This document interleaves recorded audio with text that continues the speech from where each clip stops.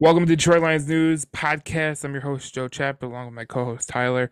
And today we're going to be speaking about a lot of things, including like the Buffalo Bills game that happened Thursday.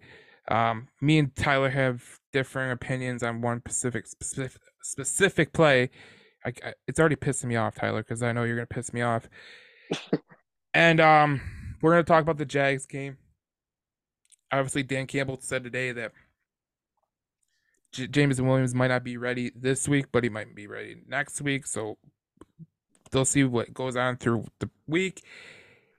But So first, are we gonna see Jameson Williams against Jacksonville, or is he said that it'd be a tall task.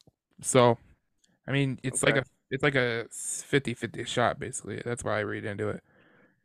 I don't see why they wouldn't like maybe try to get him in there, maybe limited snaps, 20, 25, no, 15, 20 snaps.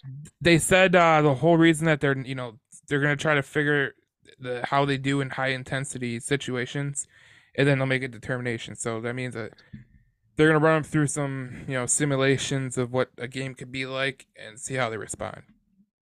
Because that's the main thing that happens when you're an athlete.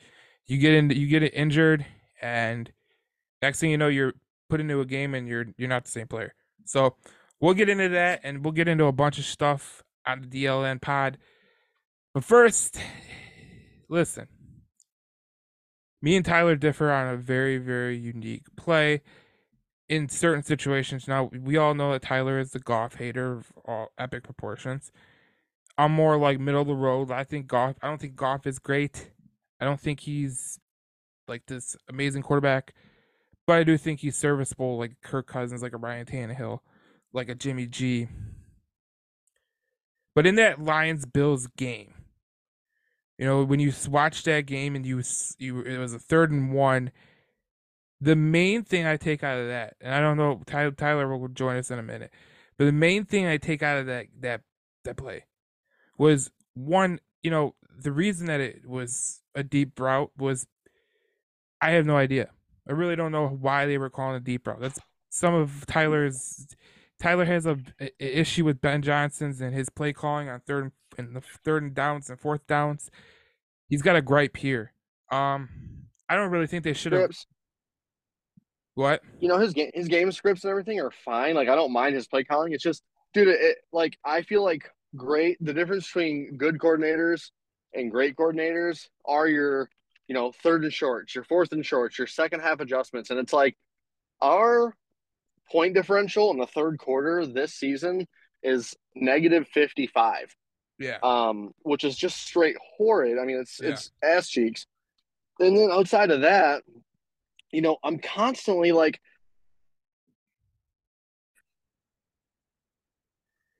yeah. I don't know. Yeah, yeah. It's fun. It's funny though you because know, you cut out for a minute though, Tyler. But it's funny you hear about Ben Johnson's play calling, right? And we always say that yeah, like yeah, yeah.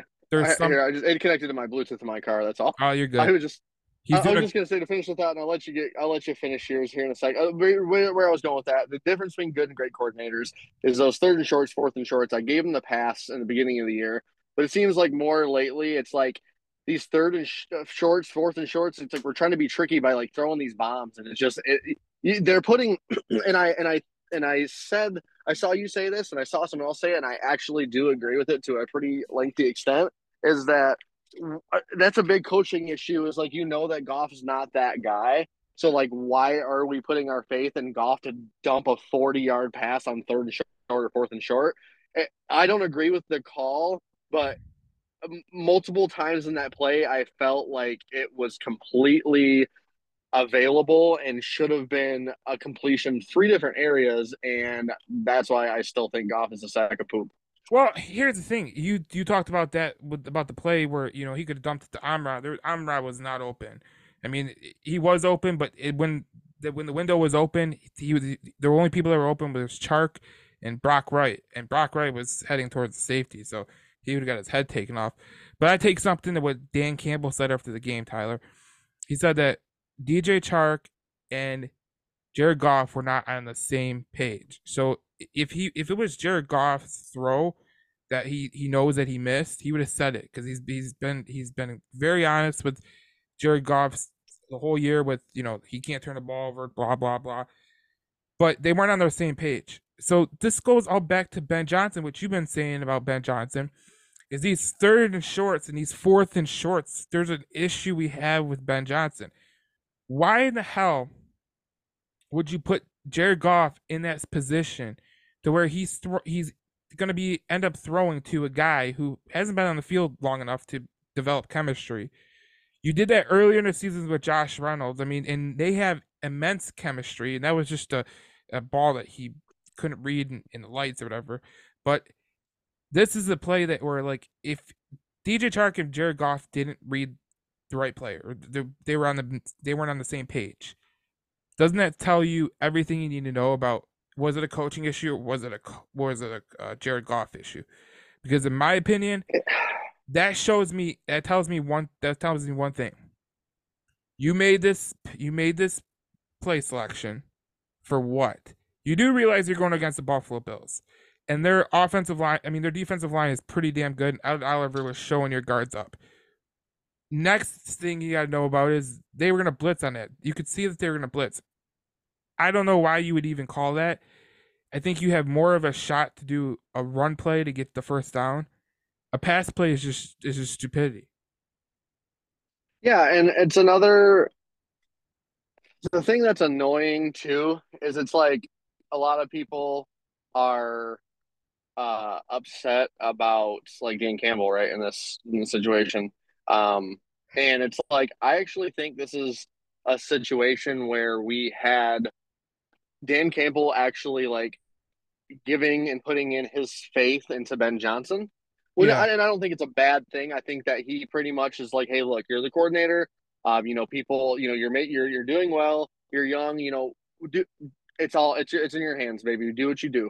And he drove a play which I've seen people argue that it's not a horrible play call, and I guess I see that point of view because I mean Shark did have his defender by 3 or 4 steps, Right. so it's like and it's like look if you do run it, um, and we get it right, and we end up chewing the clock, and we do still kick the field goal, and then it's like, do you really trust the Lions in overtime against the Bills? Not no, I mean not really. No. But so it's Well, like I see that point of view, but it's like at the same time, it's like I don't know, man. Like, would it kill us to just do like the obvious thing once in a freaking while? Like, well, you know what this so here's the thing. You got to know the situation that you have with you, okay? The Lions were not just playing any quarterback, okay? They were playing Josh Allen, and even Josh Allen with being like 70%, 60%, 50%, he's still better than half the quarterbacks in the league. We know that. right? So, why in the hell would you give this guy close to 30, 40 seconds to down the field? Like if I'm Ben No, it's Johnson, tough. It's tough. like you can't do that. Like there's certain quarterbacks that you have to be like, okay, we have to guard against time and we have to guard against the quarterback because And, it's like Tom Brady, it's like Aaron Rodgers, like Patrick Mahomes. Like if you give them a minute, that's basically 4 minutes in their book, basically. right. No, for sure. And the way I see it too is like I said, as far as you want to go talk about aggressiveness and hey, we're trying to go win the game. Like when you think about it in a different light, like I guess I hate it less because look, if Goff was any sort of a quarterback, I mean, and could hit, a multitude of people when they were wide open, or at least the deep ball with Chark who had him by 4 steps.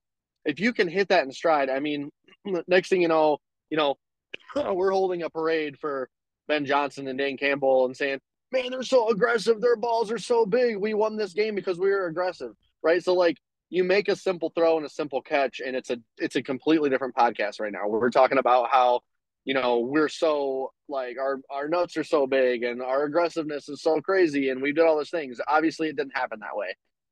But you know, but you do got to think with Chark missing a ton of time, with Goff and him not ever having any real timing or chemistry, and Goff having one of the worst deep balls by advanced metrics this year out of any quarterback, and his timing just consistently off and his throws deep consistently off. It's like, was that really a smart play? Regardless, if we had got it, I almost viewed like that would have been like lucky. You know what I mean? that's why So that's, see people that say it's it's see tough. see people that say it's a good play call because it's aggressive. Like you want to be aggressive. I get that. You want to be But aggressive. they're the same people shitting on Dan, telling him he should be fired because he's so aggressive. Same Right. crowd. It's a hit or miss. But in this situation, like I'm just like being honest, like you have to just do the regular play. Like just make the don't make be aggressive. Don't try to go for broke. And the route tree that they were running, where Brock Wright was running a streak, and St. Brown was coming in. The whole issue of why he got thrown off, and you could tell that Goff wanted to go to St. Brown, but by the time AJ Klein blitzed in, and one of the guards didn't pick up AJ Klein, so he was coming in with heat. By the time Oh man, our offensive line play was horrible. well, see, that's another thing we're going to talk about too. Is the we need Jonah Jackson back bad because that we put Coyote in there, who's he's a young player. He's very very young, raw. He's a raw kid, right? And then you put Dan Skipper in, and Dan Skipper he caused a lot of issues for Jared Goff the whole time. Oh, for sure. But Like, it's, I mean, and yeah, it's, I mean, obviously we'll dive into that a little bit later. But it's just as far as the play calling. And you know what's funny is it's like but here's the it's weird thing. because it's like if you're going to be aggressive, then like if you're going to be that aggressive, then why not be that aggressive and just go for it on 4th and 1 too? It's like it's No, almost like Dan exactly. was like, "Hey," No, and then all of a sudden he stepped in and was like, "No, we're going to take the points." no, exactly. Here's the thing: if you're going to be aggressive like that, that you know what you should have done if you were going to be aggressive like that, and that was your 3rd and 1 play. Then you needed a 4th down call. You needed a call that you were going to go to on 4th down and be like, "This is how we're going to get the 4th down." It should have been 4 down territory, but they didn't do that. And I didn't like the play call for a simple fact. The reason is your guards have been getting killed all day. They caused the safety, which was a massive, massive part of the game. Like Yeah, I mean, yeah, it was. Ed Oliver was living in that backfield because the guards were not the snuff. Yeah, and that's actually one play I actually missed because I was driving from Thanksgiving to Thanksgiving. Like I was in my side of the family for the first half, and then the second half, I drove over to my girlfriend's family and watched the rest of the game there and had some food. So I actually missed the safety. But I mean, and I'm like 19-14, like what the hell? And I'm like, okay, we got a safety. That's embarrassing. Yeah. Like, It was all because Coyote Ed Oliver rushed to inside. Frank Ragnow took the blitzer, and then Ed Oliver got in there and just wreaked havoc. And that's the issue. Like the issue with the play hey, call, I the issue with the play. Oliver, that sounds familiar. That sounds like a guy we could have had instead of Hawkinson. Well, you can't. Yeah, him and Brian Burns and man, there's a lot of guys you could have got. Montez Sweat, man. Right. It's just what it just goes to show you that general managers we had in the past were just awful. Oh, by the way, happy 2-year anniversary of Oh Patricia and Quinn being fired. yeah, that's a brutal 2 year anniversary. Yeah, It's hey, it's I'm it's like happy it's an anniversary. it's like when you're getting divorced, right? You get divorced and you're like happy 2 year anniversary, but I'm paying alimony now. Right? No, but the issue though, like I tell like we this is the last I'll harp on it, but the issue with the play call that I have is that your guard play wasn't good, right? Your guard play was very meh. So you decided to do a deep shot pass or a check down to St. Brown or Wright, and it just didn't go good. Yeah, and it's I think it's part of the growing pains. If you want to really look as far as the play call, I mean the play calling at the end of the game, we tied it up, right?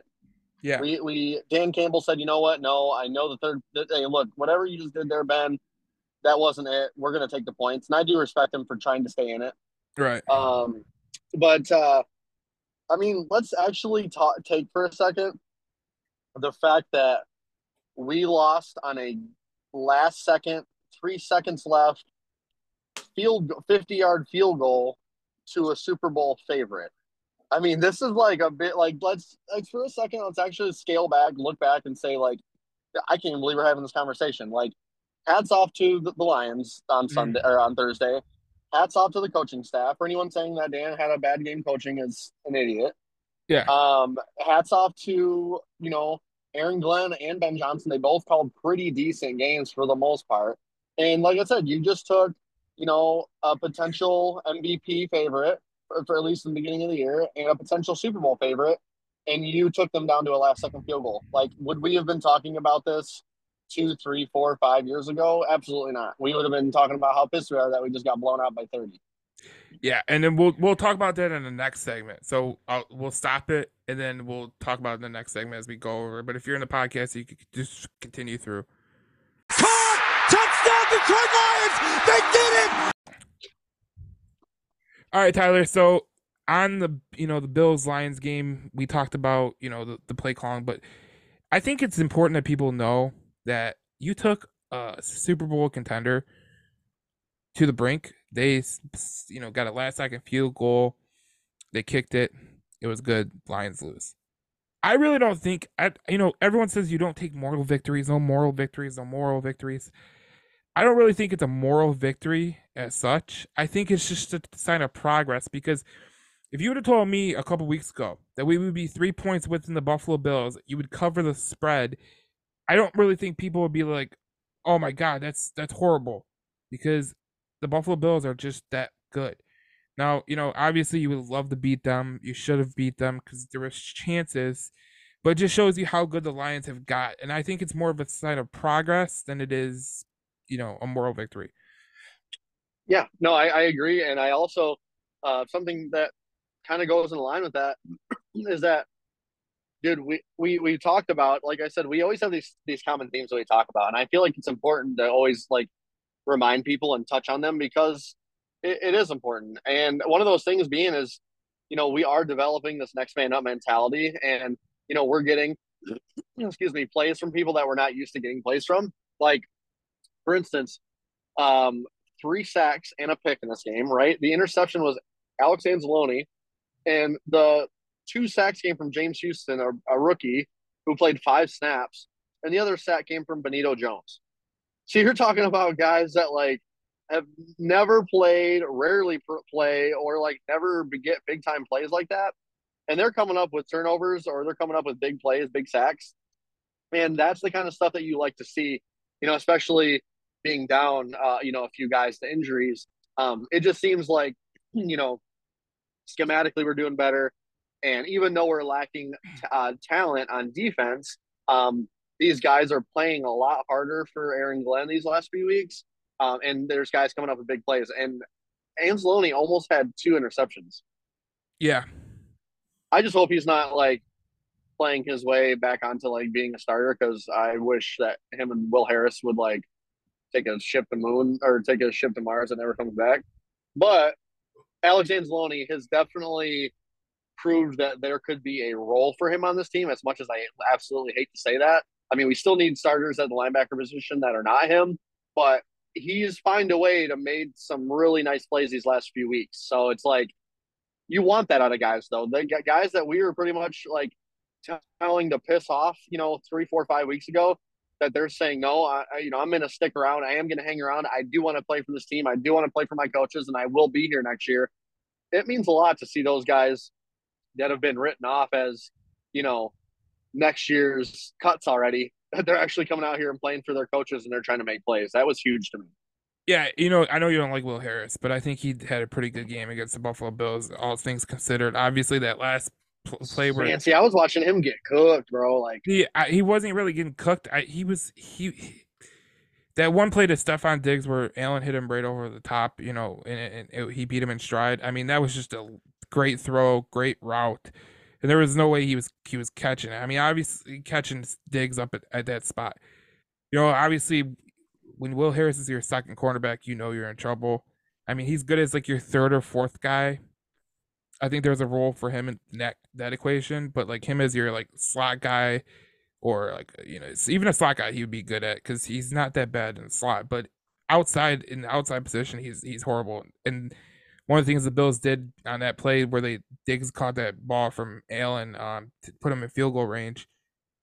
Basically, it was just a great throw, and then they put Diggs in the inside and with a slot, and that's where Will Harris was, and he just cooked him on that route. But most of the day, Will Harris was doing good. Alan Zalone, I know he gets a lot of hate by everybody, but he's a really sound linebacker. He's not going to wow you. He's not going to be a great linebacker.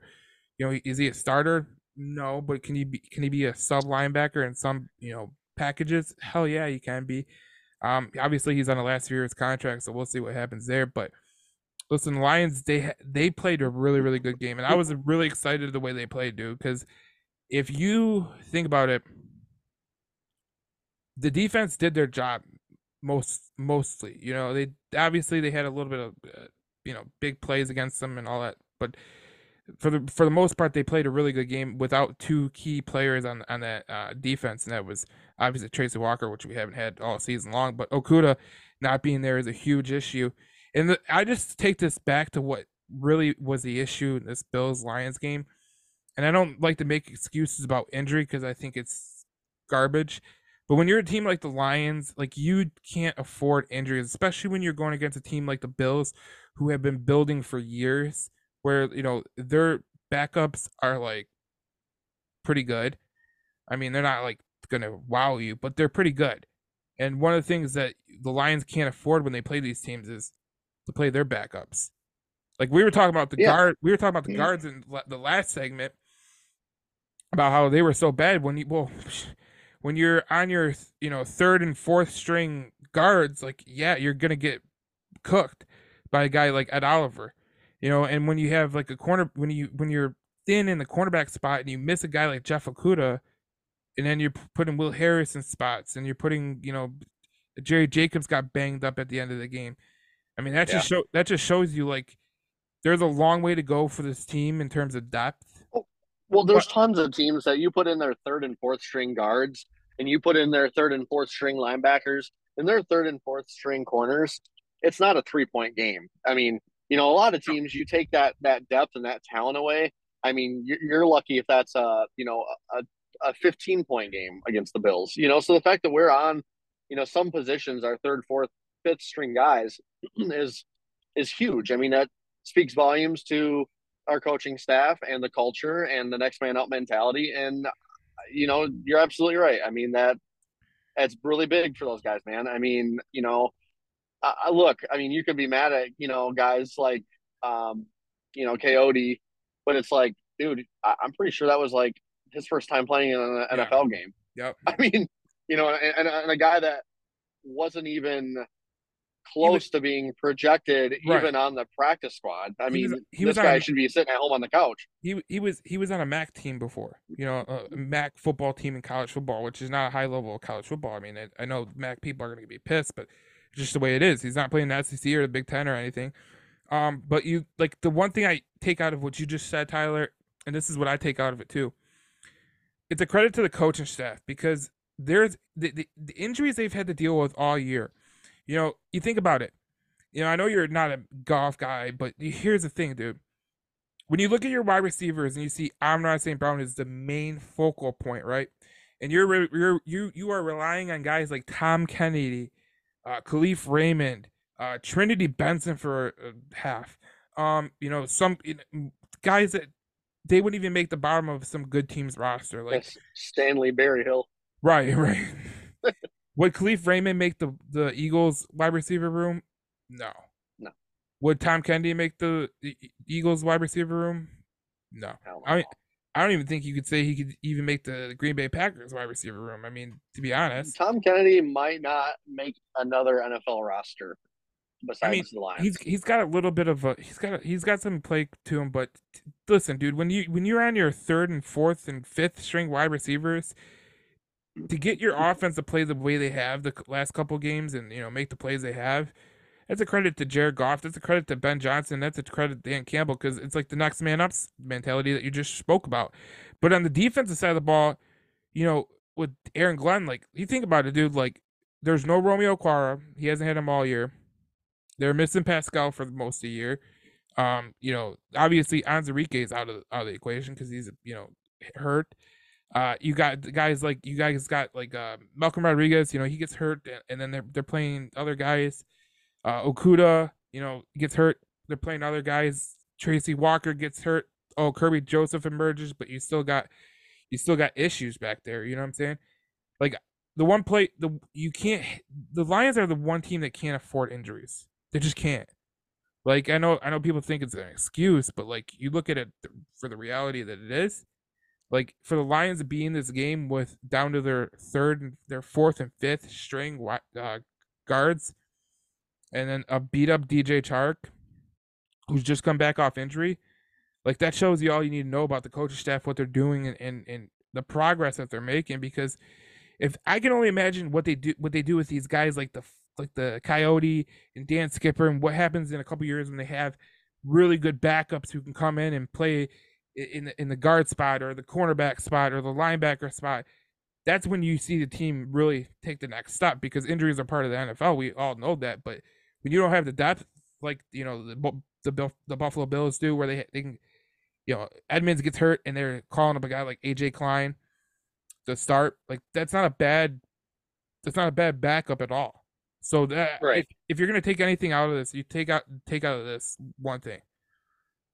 What Brad Holmes is building is really, really working. And when he gets more, when he gets more capital, obviously another draft this year is going to really help.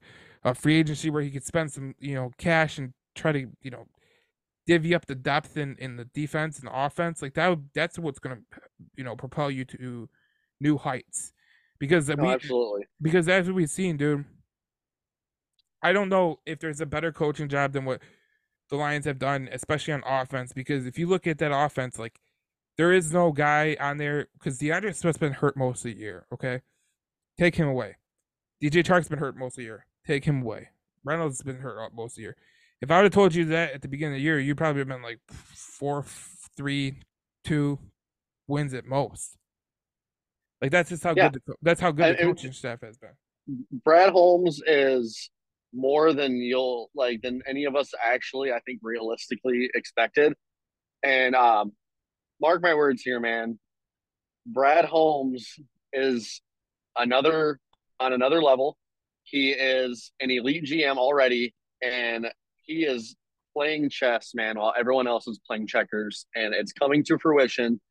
He didn't want, people didn't want to believe in him. People didn't want to believe in the Lions, and he's saying, that's too damn bad. You're going to, and I'm going to show you why. Like he's playing the right way. He's playing chess. Everyone's playing checkers, and he's showing people that there is a blueprint to this. There is a method to this madness. Yeah. Like the Lions can and will, man. Just like Dan Campbell said in Hard Knocks. Like this guy is legit. I mean, he I mean, just look at his draft class: Pascal, Kirby Joseph, Malcolm Rodriguez, Derek Barnes, Amon-Ra St. Brown. Who, I mean, you could say St. Brown is the top 15 wide receiver in the NFL right now. James Houston, baby. Right, that's the guy who just played his first game. He gets a couple sacks. Unbelievable, Dude. like I listen, man. Props to that dude. He played 5 defensive snaps, 5, and he literally had 2 sacks. I mean, what a beast! He's got a high motor. That guy's the real deal. And and it was good credit to the Lions for keeping him on the practice squad, and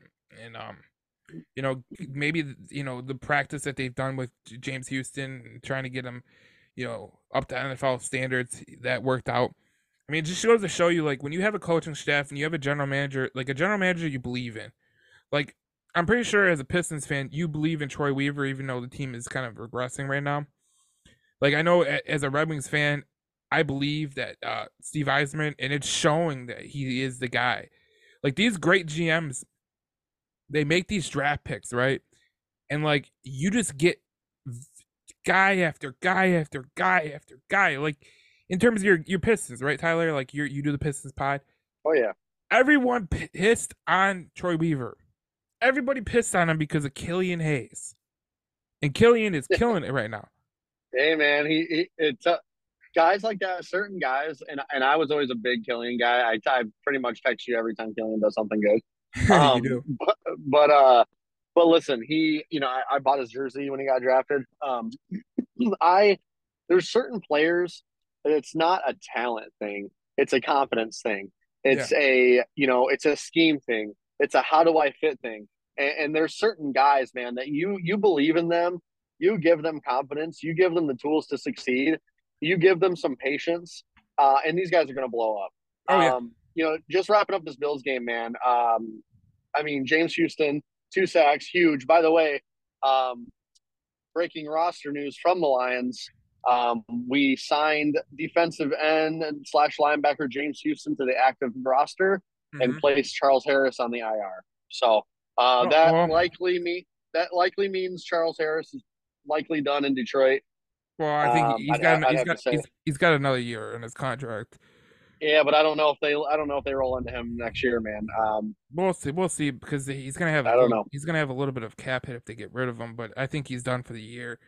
Obviously he's gonna be out 4 games minimum, so that's always a different thing. But like as But you James Houston's on the active roster, baby. So well, you got to post that to Detroit Lions News, so because obviously absolutely, obviously I can't. But here's the thing about that, dude. James Houston, that's just another one of Brad Holmes' brilliant moves. Like it's just another one of his brilliant moves. oh, dude, how they said, oh, 6th round pick, James Houston. I mean, look, a lot of guys in the 5th, 6th, and 7th round that I've never heard of, but I think even the biggest and baddest and most in depth of sports fans went, who, who the hell is that? And The only you know, reason it, the only reason I knew who James Houston was, and I'll tell you how I know who James Houston was. He was playing in the I forget what it was. It's like Jackson State. yeah, he was playing at Jackson State, but I forget the team. I think they're playing Grambling, whatever. And he absolutely unloaded on a quarterback, and I thought it was hilarious because he hit the guy so hard that he knocked his helmet off. You don't usually see hits like that anymore. So I was Yeah, like, I know. that's what caught my eye. But when the Lions drafted him, I was like, okay, this is interesting because he's not your prototypical defensive end where he's big and he has size and he's fat. He's 6'4" and like 255. He's not like Aiden Hutchinson, where Aiden Hutchinson's a freaking woolly mammoth at 6'7". Yeah, he's But huge. like it's like man, like if this hits, like this could be something different. And what you see with Brett Holmes is the same thing you see with Stevie Y in with the Red Wings is, man, when they make these picks, right? They make these draft picks, like they don't miss often. Like the guys that they're picking in the 5th and 6th round, they're hitting it like good. Well, there's things that they're looking for, right? So Brad Holmes and I read this. I don't know if it was you that posted this or I didn't check on there, but they said a source. I think I saw it on Twitter. A trusted source. They said a source revealed to them that was in the Lions front office.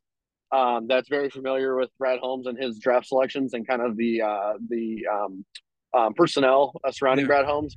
And they said that pretty much since in his 2 drafts, he has basically gotten every guy he pretty much wanted. Like there's not many, if any, really guys that he had his mind and heart set on and had all these things that were like snatched from him. Like he's played it smooth, he's played it cool, and he's pretty much gotten everybody he's had his eye on, which is awesome to hear.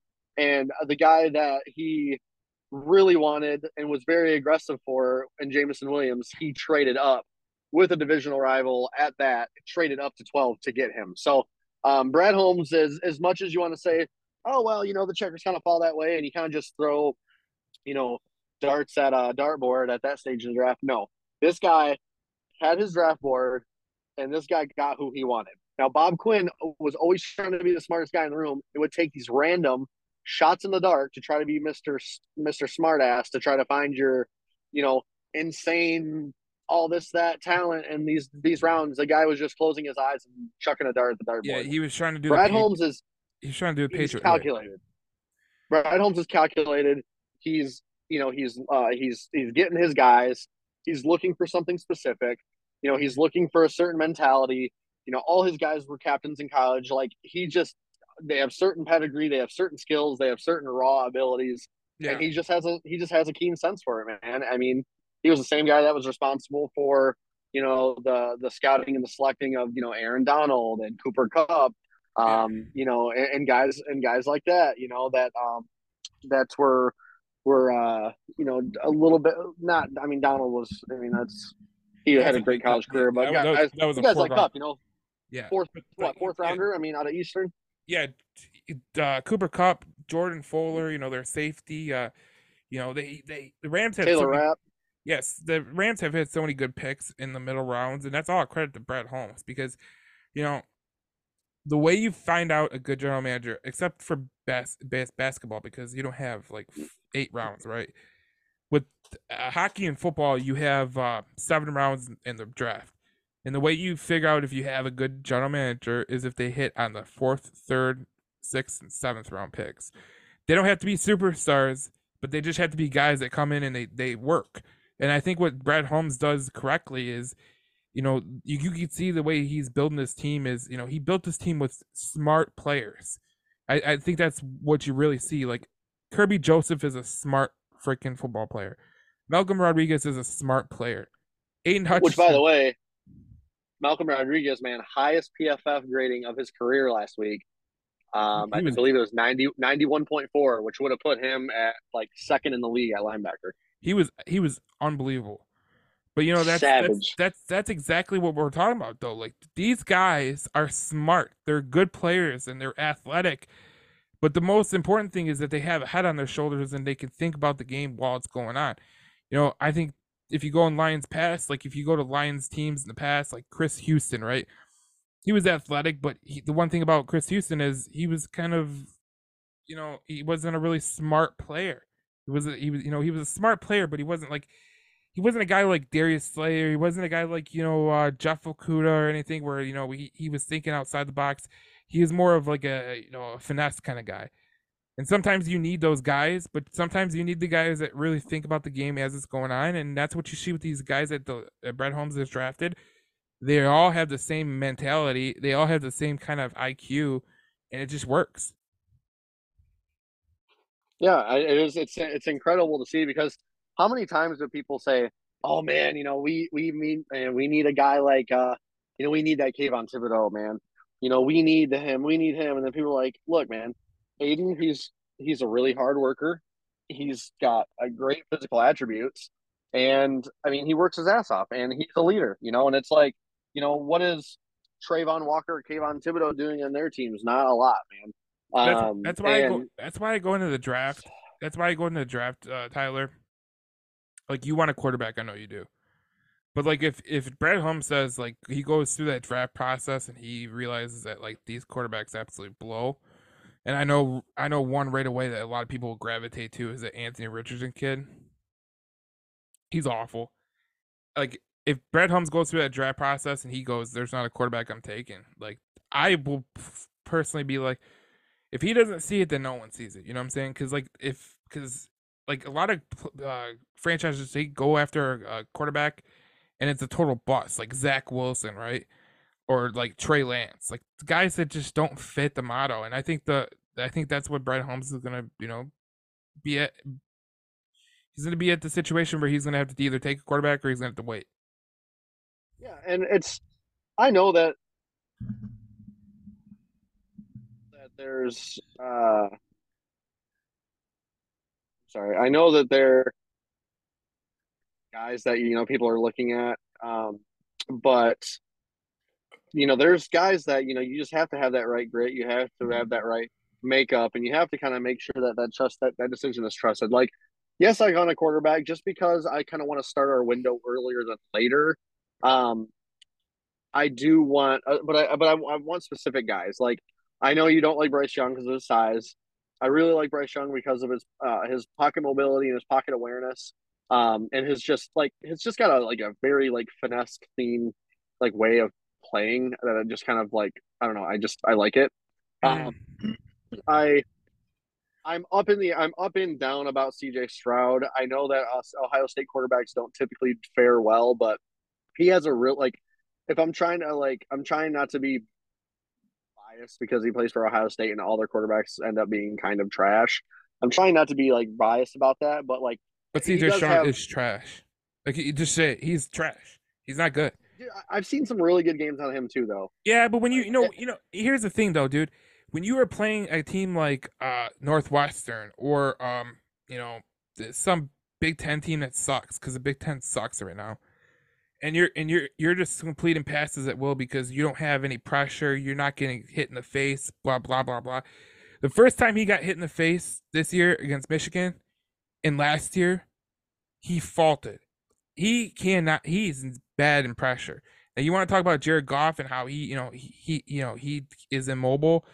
CJ Stroud doesn't like to run. He's not mobile. And the one thing about CJ Stroud that I have a comparison to is Dwayne Haskins. And I know Dwayne Haskins is past now, but like it's the same thing. He's not as mobile as a quarterback. Doesn't he's a guy that like when he finally gets pressured, not good. Like Yeah, if you're gonna put me at a spot where I need to take Bryce Young or CJ Stroud, I'm probably gonna take Bryce Young because I CJ Stroud is not the guy. I guess like so there was so much hype about this quarterback class in the beginning of the year, and there's a lot of always talk all this talk about this depth. And the reason I say it's like I want a quarterback and I want it early is for one, I feel like we start the competitive window. I feel like it lines up with us, right? So give the quarterback a couple years and then start the countdown in our window. The other thing that I see is like if we don't take one now, like when do we and are we? I mean, like because it's like, dude, you got like Anthony Richardson, right? So the guy's like Cam Newton on steroids, but like also like if Cam Newton like was blind in both eyes and just chucked it air as hard as he could, like his guy's super inaccurate, but his like intangibles, his physical traits are like so raw. Like he's like 6'4", 6'5", 200, 35, 240 pounds. He's fast as hell. He's strong as hell. He's got a cannon on him. Like he's got all the things you want in a quarterback: big, tall, strong, fast, and just that it factor, like superstar written all over him, like for his physical traits. Let me just tell you about But Anthony. but Let me he tell. but it's like he's like his accuracy and his decision making. It's like, dude, if somebody takes a chance on him, he'll be an NFL MVP at some point in his career, or he will be Jamarcus Russell and he'll just be a bust. Like there's no in between. That guy's either going to be awesome or horrible. I heard from people that they know Florida football, and they said that there's people persuading him that he should stay another year, and I think that would be a good thing because one thing about Anthony Richardson is he is he's an amazing athlete. There's no doubting that. But when he throws a football, it is bad.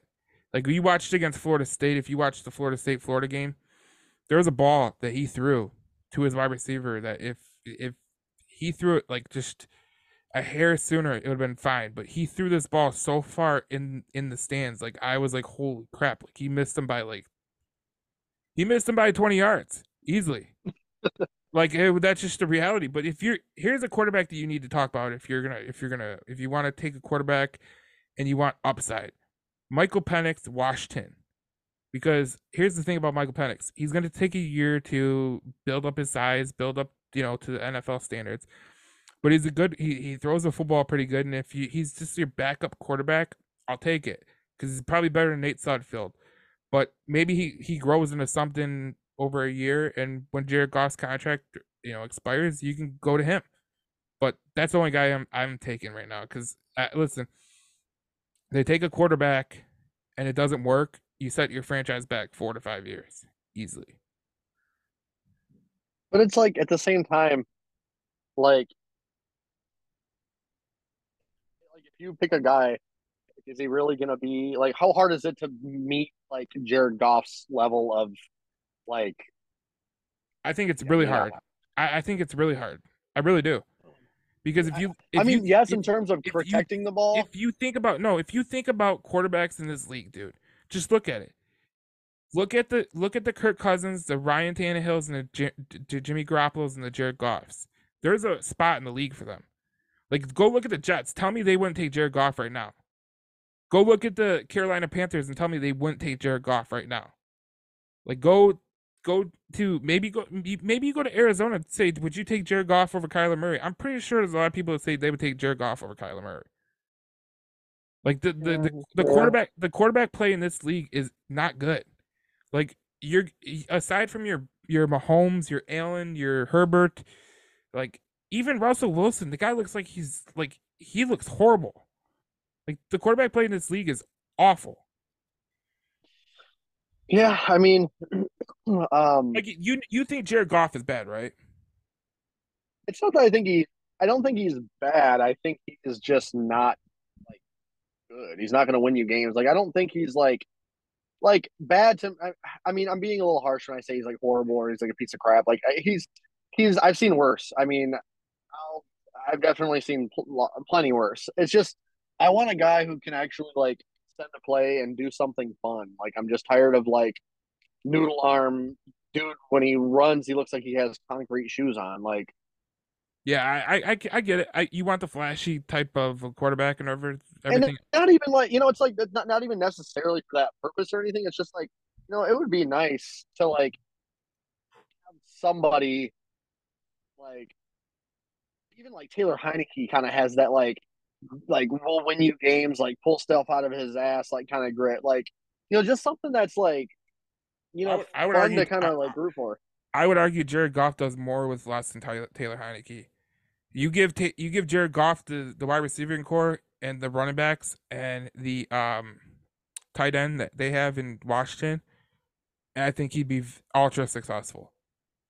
Because you look at it, they got um, McLaurin, Samuel, Jahan Dotson, Logan Thomas, Brian Robinson, Antonio Gibson. Like that's Heineke's in a great situation.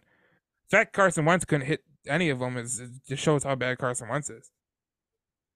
And it's like I get it because I'm also like I don't want to be the guy on the pod next year going Jared Goff back. This guy sucks. Like I don't want to be that guy. Like being like, man, I shouldn't have complained. Like we had something decent. It is what it is. I shouldn't have complained. But it's like I also walk around and you see everybody else with these new shiny toys who can actually throw the ball further than 30 yards and can actually like I don't know run for a first down or like I don't know maybe not fall and shit their pants and cry when like their pressure comes in the pocket and just take sacks. Like Do you know who's like Jared Goff more than people realize? Tua. Tua doesn't have this strong arm. I mean, he consistently underthrows Tyreek Hill, but Tyreek Hill makes it because he's an elite wide receiver. Jalen Waddle's an elite wide receiver. I mean, there's a place in this league for guys like Jared Goff. Like there just is, or else there wouldn't be a Ryan Tannehill in Tennessee, and there wouldn't be a Jimmy Garoppolo in it, San Francisco. and the reason too, like I always bring up to everybody is like always say like I don't want Jared Goff just because he's Jared Goff. I don't want Jared Goff at $36 million a year. Like I think we've talked about it before, and I've even brought it up. If he comes back on a friendly team deal of like say million, 25 million a season, 28 million a season, and like it's somewhat team friendly and we can get out of it if we need to, and we like develop a really good defense and a really good team around him. Like I don't necessarily hate it, but like Goff at 36 million, like nah. Yeah, here's the thing though. I mean, if Jared Goff isn't worth the money you think he is, imagine Kirk Cousins because they're the same quarterback. They are literally the same quarterback. Yeah, I mean, I mean, not a huge Kirk Cousins guy either. I mean, Take away Justin Jefferson, Nam Thielen. What is that guy? right. Right. Yeah, So no, I mean, I get it. It's just like, it's just one of those things where it's you're kind of like, you got a good thing going. You got a decent thing going. It could go well. But it's like having a good job. It's like you got this job where you don't love it, you don't hate it. You could be, you're making okay money, but you kind of want the job that's like super high risks, high reward. Like you could make 150,000. Maybe you want to do real estate, or maybe you want to right. sell cars or sell insurance, but you could also fall flat on your ass and be broke. Yeah. Or you got to be thankful because you're making 25 bucks an hour. Well, you could get knocked back a step and you'd have to be making 14 at a gas station or at a fast food joint. There's nothing wrong Yeah. with that, but I'm saying like that, and that point in life, it's like you want the next step, something that's really going to take you to that huge next level. But it's like worrisome part is too kind of. So I do see the people, the golf supporters, because it's like, man, you could ruin a decent thing that you got going, and you could be stuck in a worse position. But it's like I that's look where at you got to gauge. I Like, look at this Jared Goff thing as is it worth the something. risk? I look at this Jared Goff, topic conversation like kind of like this. You mentioned the job part, but I'm tied to something that's really personal with a lot of people. It's like when you have a good girlfriend, right? Or a good wife, or a good husband, or a good boyfriend, or whatever. Because I know there's women that listen to the pod too. And like you see this hot like woman or man or whatever the hell you align with, and you're like, I'm gonna go towards them, and then you realize after like you date them for a couple months or whatever that they're just a shitty human being, and like you messed up a good thing. And like that's like kind of what it is. It can either be good or it can be bad. Like that's it's either that's there's no in between. Yeah, like yeah, it's yeah, like you And know, I get both sides of the equation because I don't really think that Jared Goff is this great quarterback, but I also don't think he's like as bad as people say. And like I think that if there was as many good quarterbacks coming out, we wouldn't have as many quarterback openings like we do in the NFL. I mean, look at the guy like Jalen Hurts. I mean, the guy was drafted in the second round, and now he's becoming one of the best players in the NFL. I mean, sometimes if you get a good quarterback in like the second or third round, and you kind of twerk him the way you want to, maybe it works. But like you look at some of these first round picks, dude, like Sam Darnold, Josh Rosen. Uh, there's so many misses that it's crazy because all these teams are trying to get quarterbacks that they think are going to be better than the ones that they have, and then they get these quarterbacks and they're like, holy crap, this is not good. Like Zach Wilson. it's but it's just in this, but in the same breath too. It's like okay, Move it's on like to the Jags game here, oh but yeah, oh yeah, on the other side, on the other topic too, though, think about it is like you like just like when is the time? Because are you just always going to be okay with like the Alex Smith thing, right? Like Alex Smith, who's like Jared Goff to a game manager, really lose you games, but can definitely win you some. yeah. It's like, but it was just like 10-7, 9-8, getting to the playoffs, winning a game, then losing or not winning any games. Like then we're stuck in the back in the Jim Caldwell's 9-7. You're not good enough. Like I don't know. It's like do you just ride that out and hope that like the rest of the team figures it out, or do you actually take the leap even though it's scary and find your guy like these teams found? Josh Allen, Patrick Mahomes, Justin Herbert.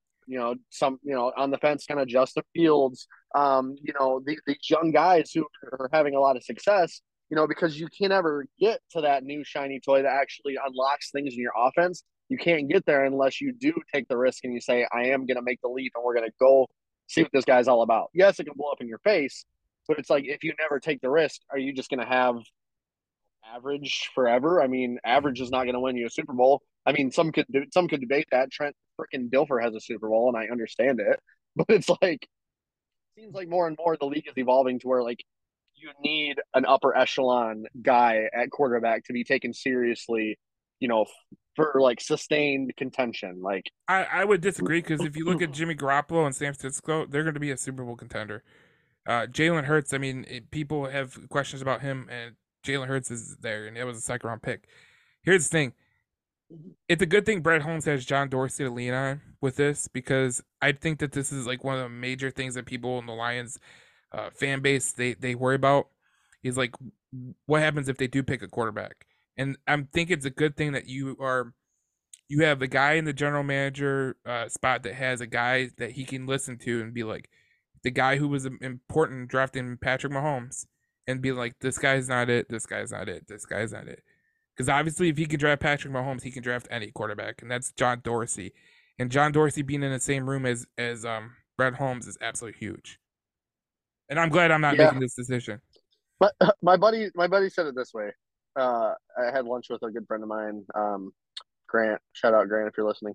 I had a good lunch with my buddy, and he said, "Look, he said I've gotten to trust Brad Holmes, like not know him, but he's gotten to the point where he trusts Brad Holmes so much. He's like, if he takes a quarterback or he doesn't, he's like, I have no other choice. He's like, I'm gonna support whatever decision he makes, and he's like, I'm just gonna be like, whatever he decides, whatever players he picks, I'm basically gonna be happy and grateful for those players because he has not shown me anything that makes me not believe in him or his Oh, picks for as a sure. GM. So Oh, it's for like, sure. we might say, man, CJ Stroud sucks, or Will Levis sucks, or Bryce Young sucks, or whatever sucks. But if Brad Holmes picks him, I'm gonna say, you know what? That's our guy, and he sees something, he believes in him, and this guy's, this guy's a genius, man. This guy knows what he's doing. So whoever he does take, I'm gonna know he did it for a reason. So And it's a good thing that he has John Dorsey in that background. Like I said, like having John Dorsey is huge. Like that's huge because John Dorsey has been a great, guy who's been a part of taking quarterbacks, and some haven't worked out and some have worked out. But John Dorsey's an amazing guy to lean on if I'm Brad Holmes, and that's a good credit to Brad Holmes because he built that staff like it is. But we're gonna do the Buffalo. We're gonna do that's the end of the Bills Lions recap with the quarterback situation that we've mixed in. So we are gonna go to the next segment. Obviously, we'll break, and then we'll go to the Jaguars Lions preview. I was reading something on Twitter, but it didn't. It's from unverified sports source, so I'm not gonna read it. But we'll do the Lions Jags preview for the week, and then you will obviously mix in some videos before that too. But that'll be in the next segment. So join us in the next segment as we talk about the Jags Lions game coming up this Sunday. Touchdown, Detroit Lions! They did it! All right, Tyler. So Sunday, the Lions play the Jaguars. Obviously, this is going to be a really big game for the Lions if you're looking at playoff hopes, whatever, because you can't lose this one. The Jags just came off a really good game where they played the Baltimore Ravens and they won on a 2-point conversion. They came back. Marvin Jones tied the game with they had a touchdown that pretty much tied it before they went for two. They could have tied it, but they went for two and they won the game off that. But here's the thing, like the Jaguars, they are sneaky good. They're the same way as the Lions. They have some holes, but they're moving along really, really good. And it's like kind of like the Lions too. Like you don't know what Trevor Lawrence you're gonna get, and you don't know what Jared Goff you're gonna get. But I think the one major thing about this game, Tyler, is the running back. Travis Etienne got hurt in the last game, foot injury. There's no word if he's gonna get hurt, that he's gonna play or not. But like, he had a foot injury that made him miss the whole year last year. And Travis Etienne's a huge player because he's a special running back, and him and Lawrence have a lot of familiarity with each other. So you look at that loss, that could be a potential game swinger, in my opinion. well, yeah, and I just like eye test, like I think that the Lions have been playing more cohesive ball and playing better than the Jags. Yeah, The Jags do have some good vets on both sides of the ball and a lot of young players. They're kind of in a similar spot than us, besides they have like a future like franchise player at quarterback, like Trevor. I'm still a huge Trevor Lawrence like believer. He's starting to come into his own and play pretty well. But you know, so that you kind of got that on that a little bit there. You do have some little bit extra speed. Defense is better, that's for sure. So it should be a good matchup because I just think the Lions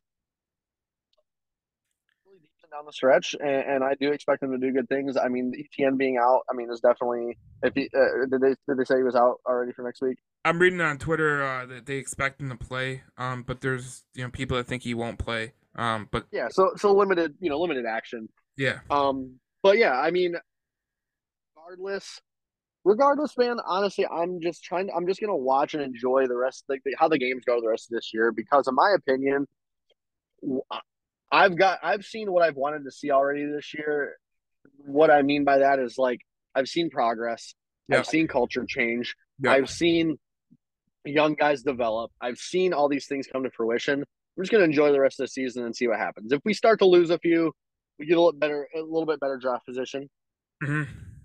If we win some more and we get towards the playoff hunt, like I'm happy either way. Like I said, if we, you know, end the season on 6 wins, or 9 wins, like I said, I will be excited either way because I do think this season has been a turning point, and it has given me hope for the future. As far as this game coming up, though, I'm definitely looking to see how this defense does against a team that is not super overpowering on offense. Yeah, The last time we played a team that was super not very, over confident on offense or great on offense, you could say like the Jags or I'm sorry, the the Giants Giants. and the Yeah, on the in the Commanders, and we won both of those games. Yeah, because we were able to swallow up that offense. And so I don't expect this to be some sort of crazy shootout. and Jeff Okuda being back, Jerry Jacobs being back, that'll be huge. Obviously, Jonah Jackson being back for the offense, that'll be huge. Um, like listen, I think the Lions are in a position where they need to win some games. Obviously, when you have the Jets on the schedule, you have the Jags on the schedule, the Panthers on the schedule, the Bears on the schedule. I think that's 4 wins right there. You can make a case for the Vikings and the Packers too. That's 5-6. I mean, listen, these are all winnable games, and if they went on a tear where they went 4-2 down the stretch, and they went 8-9, that's a successful season. But the Jaguars game, I think, is a huge tipping point because if you can come back from that Buffalo loss, and you could come back and you could beat the Jags at home, I think you're setting yourself up for the next month, December, is going to be mayhem at Ford Field, especially when you play the Vikings and you play the Bears, and you come and you play the Vikings and the Bears, and you're at home and you have a shot to win. Jump to 6 wins, and then maybe when you play the Bears after those, the Jets game and everything, you have a chance to get to 8 or 9. Like holy crap, that could be a huge tipping point for this franchise because listen, a lot of people they look at draft position as like the major key out, but the one thing you need to know about rebuilding a team that's like young and you know they're still learning is winning cures all. Like if these kids start learning the way of how to win, like the Lions have never done that. Like like the Lions have never been a team where they they were a young team to start out with. They got healthier. Like they're getting healthy at the right time. And I think when they add Jameson Williams to the fold, dude, they're gonna be a tough ass team to beat. And I don't really think they should lose any game that they go forward. Mhm. Yeah, I mean, it's weird because for the first time in a while, you do see there's a very good path to winning another big stretch of games, which is really great to kind of see and to hear. And I think one of the things um, that we are growing accustomed to is just either kind of expecting to go in there and get mollywopped Yeah. or go in there and expect to You know what the one thing score that's all these helped points. you know what the one thing that's helping this team out though, dude, is the how they're getting healthy at the right time. And I think Yeah, no, they are. that's a major key Yeah, because in the beginning of the year we were so unhealthy. So it's like it's nice to see that we're actually like I don't think our team is as bad as people want to make us out to believe. I think We're just they were unhealthy. And like I said earlier, dude, we were talking about earlier, this team doesn't have the depth to, take injuries after injury after injury. Like it's just not the team to build because they just started to build up, their roster. Obviously, when they get in a year 3, year 4, of Brad Holmes, you're gonna see a stark difference. But right now, they can't take injuries like other teams. So them getting healthy at the right time, the schedule being the way it is, dude, I think this is good path for the Lions to win some games. I'm looking at 4 to 5 wins. and imagine if we say we go on another stretch where we go what is there 5 games left? Yeah, yeah, 5 games left. So imagine we go 2-1, even 5-0. I mean, possible. But let's just say conservatively, let's say 3-2. You go from year one winning 3 wins to year two winning 7 wins, or to winning 7 games, dude. Buckling up, year three, everyone's getting healthy, people are good to go, like barring any injuries the rest of the year. But you're starting to really like. I there's mean, you're six kind of games going left, by all the in way. at that point. Okay, Six. yeah, or yeah, we're 4-7. So you go 4-2, even 3-3, 4-2, 5-1, somewhere in that area. Dude, you feel really damn good going in this offseason. And I think you start catching attention from people. Oh yeah, You start catching attention from free agents. You start catching no, attention no, from, draft prospects. Like I think Detroit is turning itself around, man. And I think it's really exciting because depending on how we finish out this year, everyone's always like, lose for their draft pick, lose for the better draft pick, dude, if you can establish a winning culture and you can turn around and double your win total from last year, and you see that people wanted to stay with you even when you were winning 3 games, and people wanted to re-sign with you, and people like your coach and people like your GM, like you're moving in the right direction. And Give this team another year or two, man, and be shutting up the haters. I know it, dude. It's just there's something different about it. Let's just put it this way: When the hell have you seen a 1-6 Lions team ever rattle off 3-4 wins in a row? you don't, and that's a credit to Dan Campbell and that coaching staff because they could have folded, and they didn't, and they're really pissed off that they lost the Bills game too. So that's good to know because like obviously when you come out to play Jacksonville, you're gonna get a pissed off Lions team, and I think that's a really good sign for the Lions. But here's the thing, dude. You just mentioned the free agents and everything. Imagine being a free agent and the Lions come and offer you a contract, right? Think about this. They're gonna have 2 first-round draft picks, maybe one's in the top 5. Okay, let's say the Lions go 4-2 to end the season. They have 8 wins and 9 losses, right? So they finished right outside the playoff race. If you're a free agent, you ask yourself this: I'm gonna go to a team that's gonna add two first-round picks. This guy who is drafting those first-round picks has shown he can bring talent there. So I'm going to a team that's already getting better and better and better, and you're telling me that I get paid to come here, and they look at the way that they ended the season last year, and we can start a winning culture right there. I mean, that's the way that a lot of these players think. Like, oh, I can go to a winning team that hasn't started winning, but they're going to be on the cusp. Bingo.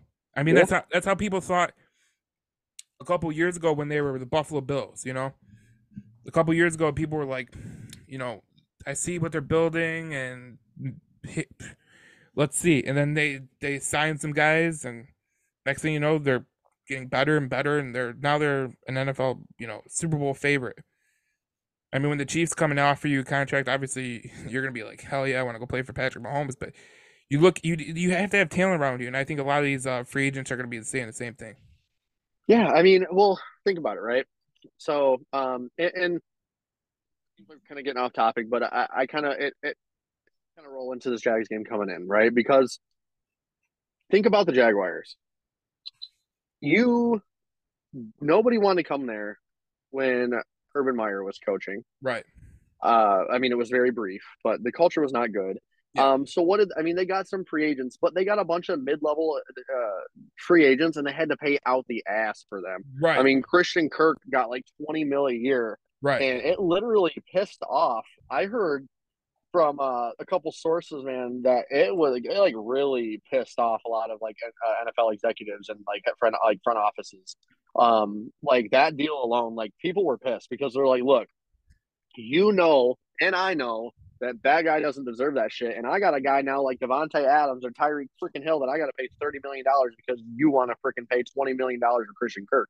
Yeah. Like that No, pissed a lot of people off you're because right. that's just kind of one of those unwritten rules that you don't go out and like pay double market value for a guy because you reset the market and it pisses everyone off.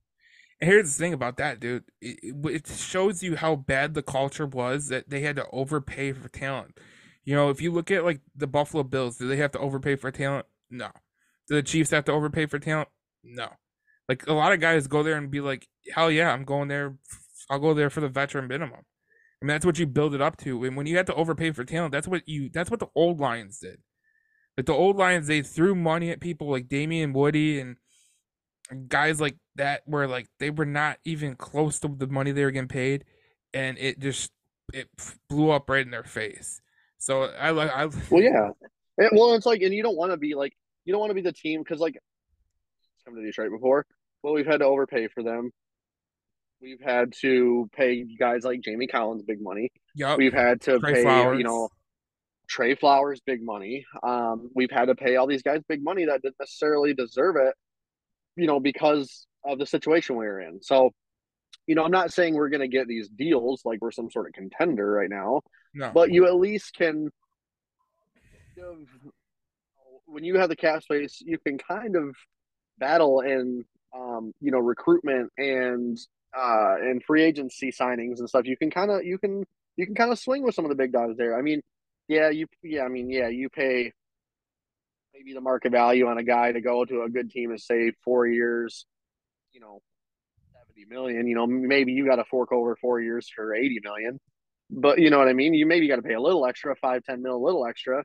Right. But you're not sitting here, paying 20, 22, 25 million for a guy that's worth 13. just because you're, the Jags, or just because you're a bottom tier team. So this does help a lot, and this does, like I said, people that got cut from the team, Khalil Pimpleton, other guys that got cut during Hard Knocks and during the training camp and preseason. They've had nothing but great things to say, even with other teams, other facilities. Those players, like we've talked about that in the early pods, those players talk, those players chat, executives talk, they chat. So it's like coming in, you know that you're going to play somewhere where they want you. You have a Yeah, I think what Tyler was saying, like, he dropped out for a minute, but yeah, listen, when you have a guy, when you have guys that come into the franchise and they're getting courted by you, and the Detroit Lions come to the table and they say, listen, you can come here, you can come play with our guys. We're getting better, we're getting more talented. That's just some of the things that will set this thing apart. With the Jaguars and Lions, there are stark differences. The Lions didn't overpay for talent because obviously they didn't have the cap to pay for talent. But if you look at the Jaguars, they paid for a lot of talent that they really couldn't afford. And it's going to hurt them down the line. Because when you pay Christian Kirk the money he's getting paid, when you pay a couple of linebackers that you got, uh, you're overpaying for a lot of players. Like the cap's going to end up getting to you. And Tyler's back now. But I got booed. I got booed. No, I was just saying. I was on a rant. I was like, you start to win, you start to build those cultures, especially against teams like the Jags. yeah, Coaches talk, players talk, executives talk, head coaches talk, people talk, and that word goes really far, and it goes beyond just wins and losses. yeah, You win three straight, and then you lose by a field goal to the Bills. People are now turning their heads. National media is talking. People on Twitter are talking. People on TV are talking. Like, it gets people talking, and now all of a sudden, you know how many people I've seen on Twitter and on TV be like, look, dude, the Lions are for real. I mean, yeah. Robert Griffin. I mean, Tony Romo, Field Yates. Um, Tony Romo. Romo. I mean, all these guys, and it's like that goes a real long way, man. Because if you're on the, you got a few teams left with good cap, and you're talking about like, do I go to Chicago? Do I go to Jacksonville? Do I go to Well, Tyler, Carolina, or do I go to Detroit? when you dropped out, I said this is a stark difference between these two teams that are playing this Sunday. The Jaguars obviously they're in a rebuild too, but they went out and overpaid for players. And the Lions took a different approach. They didn't overpay for players. They kind of believed that the drafting and development would get them to the next level. They are at the same record. One team spent more than the other team last year in terms of how much they paid for free agent talent. They have the same record. So obviously it didn't get them that far. And you're seeing what the Lions are doing, going forward through the rest of the season. Like, if they win 4 or 5 games, dude, you're talking about a totally different narrative that's coming out of every NFL player's mind. They're like, listen, the Lions are building something special. They haven't spent free agency cash, but they're going to spend it.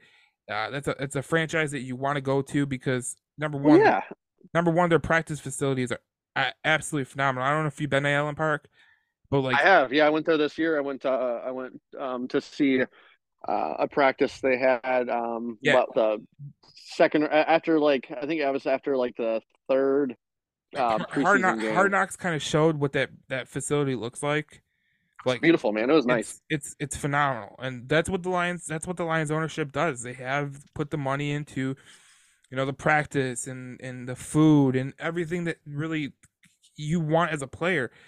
Like, Jacksonville had to overpay for that. The Lions are sitting there going, we just developed a lot of players. We didn't spend any cash, and we're at the same record as you. How do you feel? Right. Well, and also you're thinking about, we need a running back to come in. How great does it feel to come into a place where that has a really solid offensive line, Think or about really, think about it like this. You're a defensive tackle. Oh, I can go play next to Lee McNeil and Aiden Hutchinson. Sweet. Sign me up. right, exactly. Or you're a linebacker that's getting quartered by the Lions, and you go, okay, your front seven's gonna look like this. Your front four is gonna look like this. Aiden Hutchinson, Lee McNeil. Uh, let's say it's Josh Pascal, like young kids that are they're budding into what they could be. If you're a Well, and then linebacker, also you think, if you're a how can linebacker, I progress my career too? right? It's like if you're a linebacker, you're going like this. I get to play behind that guy. Okay, cool. I get to play. My linebacking core is two young kids like Derek Barnes and Malcolm Rodriguez. Sweet, makes my job Yeah. even easier. Oh, Well, yeah, and then also too, you're thinking, you're go ahead. telling me that I have a safety that can come in the box like Kirby Joseph or Tracy Walker and help me out if I need it. Sweet. Absolutely, 100%. I'm on the super same page as you, dude. Because think about too, it's like you got these guys coming in. Also, it's like, hey, some of these guys coming to the twilight of their careers. How can you extend my career? How can you help me? Can I, you know, some guys don't want to come in and do everything again, man. Some guys want to like, hey, Brad Holmes and Dan Campbell can develop talent. Well, hey, if I'm on the twilight of my career, maybe I can go to Detroit and help them win. Maybe then you excuse me, then you start getting the guys like you know Von Miller when he went to the Bills because he wants to Yeah. play for a contender and he wants to he still has some in the tank. Exactly. Khalil Mack going to the Yep. Chargers. I mean, you start to swing a couple of those guys and you're like, damn, all right, like I'm digging that. We're building something. I mean, that's just the way it is, and eventually the Lions will be a free agent destination. I guarantee it. Like if Because right now, if we got like next year we went all out, we got like Roquan Smith and like Deron Payne, and then we drafted a bunch of like drafted defenders. Dude, next year you're talking about two guys like that's dangerous. Like now you're talking about like one of the worst defenses in the NFL. So holy shit, I don't want to play them. all right, how about this? How about this? You draft Will Anderson, put him at the opposite edge of Aiden Hutchinson, or you draft Jalen Carter. So either way, you're hitting a potential need, and you go to Roquan Smith and be like, this is gonna be your front seven. You know what he's saying? Hell yes. Yeah, sign me up. Hell yes.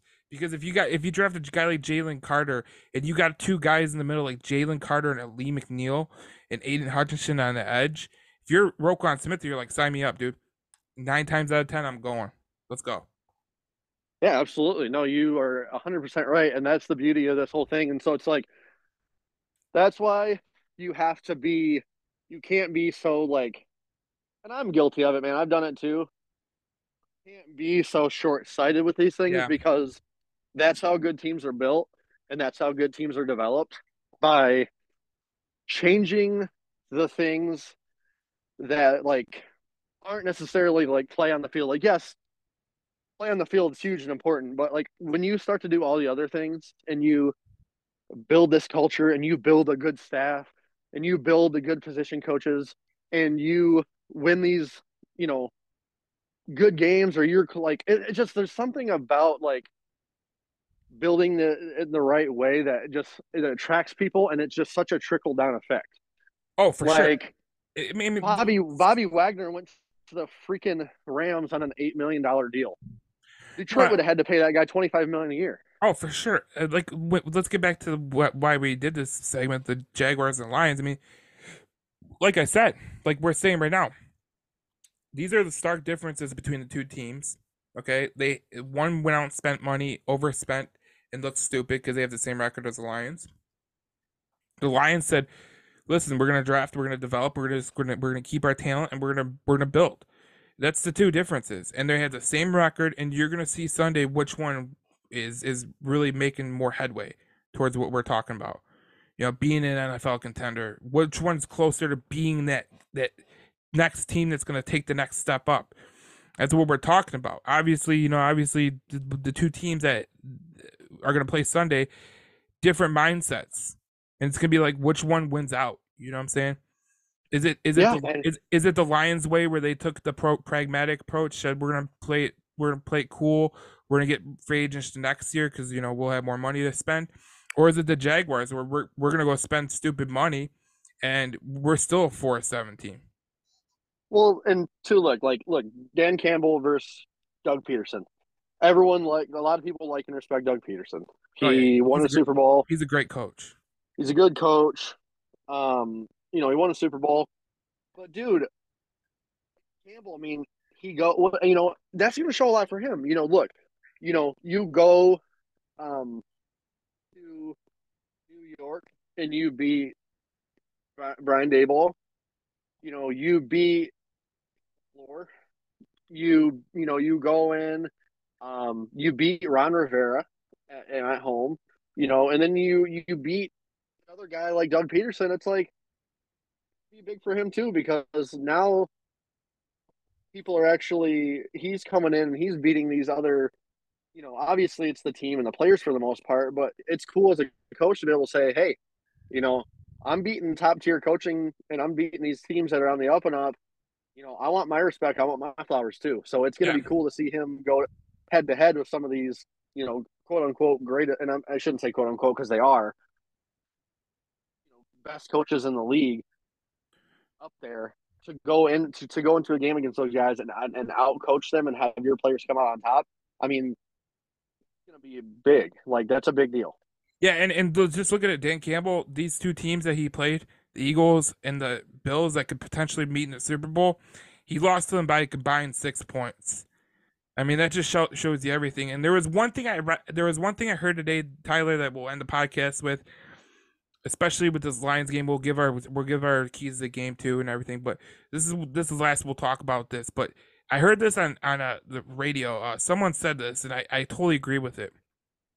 There's a difference between playing for a player who playing for a coach who was a player, and there's a difference between playing for a coach who was never a player.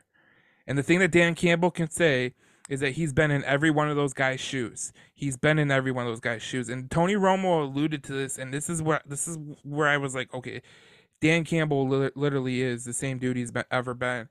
Is because he said, when Tony Romo was with Dallas and Dan Campbell was with Dallas, he said he was a team captain as a backup tight end. Just think about that. That's big. That's big time, dude. In Dallas, where Jason Witten's your tight end. I mean, that just Yeah. shows, that tells you everything you need to know. This is a guy who was, obviously Bill Parcells is the guy he falls under the coaching tree. Sean Payton's coaching tree too. Like this guy has he has the goods to get it done, and he comes from a part of the coaching tree is where you're like, okay, this guy comes from guys who can win. Bill Parcells and Sean Payton, sign me up. Yeah, it's gonna be like I said, man. Things are starting to click with Dan Campbell. I think things are starting to click with the staff. Things are starting to click with these players.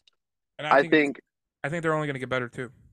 I think that you are absolutely right, and I do commend you for this because there were so many people, and I was right up there with you about not giving up on Dan Campbell. I was getting a little frustrated, but you were right up on the course there of like it takes these guys and these coaches and these players and these coaches longer than 20 games, man, to really prove themselves. So it's like you're starting to see that the turnaround time Yeah. is coming into fruition, and and guys like Aaron Glenn are kind of figuring it out with the little talent they have due to injury or just lack of talent. Yeah. Dan Campbell's figuring it out. His coaching is, dude, even from like the first few weeks until now, it's like night and day. It's like, holy shit, I'm actually watching a competent coach. Like it's Yep. awesome. They trusted Ben Johnson to come in. He's doing great. I mean, Deuce Staley and Hank Fraley are awesome. Hank Fraley is an awesome. Like He's an animal. they're great, dude. I mean, and it's like we finally like, dude, how many times did we actually in our lifetimes, and I'm sure most of our parents' lifetimes or grandparents' lifetimes, have you ever gotten to sit there and be like, shit, I actually love this Lions front office top to bottom. Yeah. No, Like, I, to- I totally agree with you. It's awesome. And when we look forward to Sunday, like, dude, like, I think the Lions are going to come out with a very, very big, like, they're going to be out to kill. I think the Bills game. Yeah. I think the Bills game really showed them that like they are on the cusp, and it gave them the confidence that like says like, yeah, we can play with anybody in this league. Obviously, beating the Giants the way they did was obviously great, but when you play a team like the Buffalo Bills and you come close, and then you come home and you stay home and you play the Jacksonville Jaguars, bring them in. Like just bring them in. Yeah. No, I mean there's no one that's and I said this about the Commanders, and I said this about the Bears and a couple other teams. There's not many, if any, guys that really scare you that are coming into this game. Like the Jags, I think there's no one I think we're like super worried about like shutting down or making sure that we're containing. I think that they are, There's no you Stefan know, Diggs. There's no Stefan right. Diggs. Like, and Or that's the problem. We're worried about these guys popping off because we don't have the talent level. Well, I think schematically we can definitely, look what they did. Look shut what these guys down. look what this team did with Saquon Barkley. Oh yeah, Made him look like garbage. I mean, that's just the way that this Lions team is going. And when we look at the Lions Jags game, man, like I look at this game as one thing. I look at this game as a win for the Lions. Obviously, I think the Lions are going to win this game going away. I think they're gonna win by at least 10 points, at least. Because I think what this Lions team is going to do is I think they're pissed off that they lost the Bills. They figured that this is where I'm telling you the culture's changes because what's happening is Taylor Decker was pissed and he's like, these aren't the same old effing Lions. You know what I'm saying? You got these guys coming out and they're gonna come out like a reckless abandon. They're gonna get healthier. Jeff Okuda being back, Jerry Jacobs being back, Jonah Jackson being back. Listen, dude, I think Aiden Hutchinson is gonna have a big game this week. I really do. I think he's gonna absolutely kill it, yeah. like he did. And I Well, I think, think also there's a little extra edge because he's going against Trayvon Walker, who everyone wanted to take over him. oh, that's going in his mind. And I think the one person that's really gonna have a big game this week is Kirby Joseph. I think Kirby. Dude, you know what, dude, and I'm not trying to retrace back much, but did you see that last play when Josh Allen fired that rifle in to get them in field goal range? Yeah, Kirby Joseph was literally like half a second, if that, away from like breaking that up or picking that off. Man, he was so freaking close. he's a ball hawk, and if and with age, I mean, with another year, I think he gets that ball. To be honest, like I think if you look at the way that play developed, like he was there, he just took the wrong route to the ball, and he was within a foot. How crazy is it though? Looking at it, is that you can build your cornerstones and you can get these guys. You can who would have thought your franchise cornerstones were going to be built off of a sixth rounder, a third rounder, a couple of fourth rounders. Like That shows you it's awesome. that It's shows you awesome. Brad Holmes. That's Brad Holmes right there. That's what he does. Like that he's showing that's exactly who he is. He builds this team from absolutely nothing. And he says, okay, I'm gonna draft my guys, drafts Kirby Yeah. Joseph, drafts his Amon-Ra St. Brown. Well, I think Kirby Joseph is gonna have a huge game this week because if you look at one player that really could turn the tail is the one thing that you read, I did the all 22 film of Jacksonville. And the one thing you notice about Jacksonville is the one thing Trevor Lawrence really struggles with is what a lot of quarterbacks struggle with is when he is throwing the ball, he will stare down a wide receiver. Like, yeah, this week with the Baltimore Ravens, he made some throws that were really, really great, right? But the one thing about it was the Ravens didn't have Marlon Humphrey, and that changed everything because Marlon Humphrey's yeah, he's a dog. But when he was picking Peters apart and then he would go to the opposite side, obviously when you can go to the opposite side and pick that guy apart because he's not as good as Marlon Humphrey, and Marlon Humphrey changes it. Lions have Kirby Joseph, and one of the things about Kirby Joseph is he's kind of that guy that he'll read Trevor Lawrence's eyes. I think when he reads Trevor Lawrence's eyes, he's going to pick off Lawrence at least once. yeah. I yeah. I mean, it's nuts to see the progression of some of these young guys, and it's really important in this game too. Like I said about the Jacksonville or I'm sorry, like I said about the Commanders, and the Bears. I talked about it briefly before those games. These games are very important to a franchise that's rebuilding and growing because it shows you, look, it's really cool that we beat a couple good teams. It's really cool. Like, it's really cool that we came close to the Bears. But if you can bury these teams that people view you as on the same level as them, you're no longer on the same level as them. Yeah, So if we come out here and we can kick their ass by 14, 17, that's a big statement. if you come out and you kick the crap out of the Jaguars after they just beat the Ravens, everyone will notice that. And I'm pretty sure Minnesota will see them. They're like, okay, this we are going into a hornet's nest, and we better be on our game because the Lions are actually like a legit team. I think the Lions are going to be out for blood because the way those players were talking, and obviously Jared Goff he speaks to the 97-1 on Tuesdays, but the way they were talking after the game, like they were pissed, and I just see them taking it out on the Jaguars.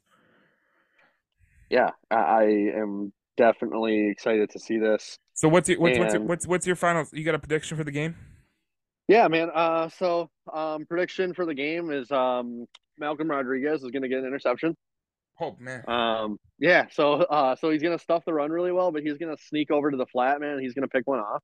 yeah. I'd love to see it because he's got great run stuffing ability. He's actually not bad in coverage, but like how badass and eye popping would it be for him to like snag a pick? Oh, that'd be Um, awesome. Yeah, oh yeah, dude. absolutely awesome. So I want to say like bold hopefuls, but like I'm just gonna go out and make it a prediction. Malcolm Rodriguez interception, um, and then I'm gonna go with James Houston gets another sack. Mm. And then we're gonna talk. We're gonna say 30. No, we're not. We're gonna say 27-17 Lions.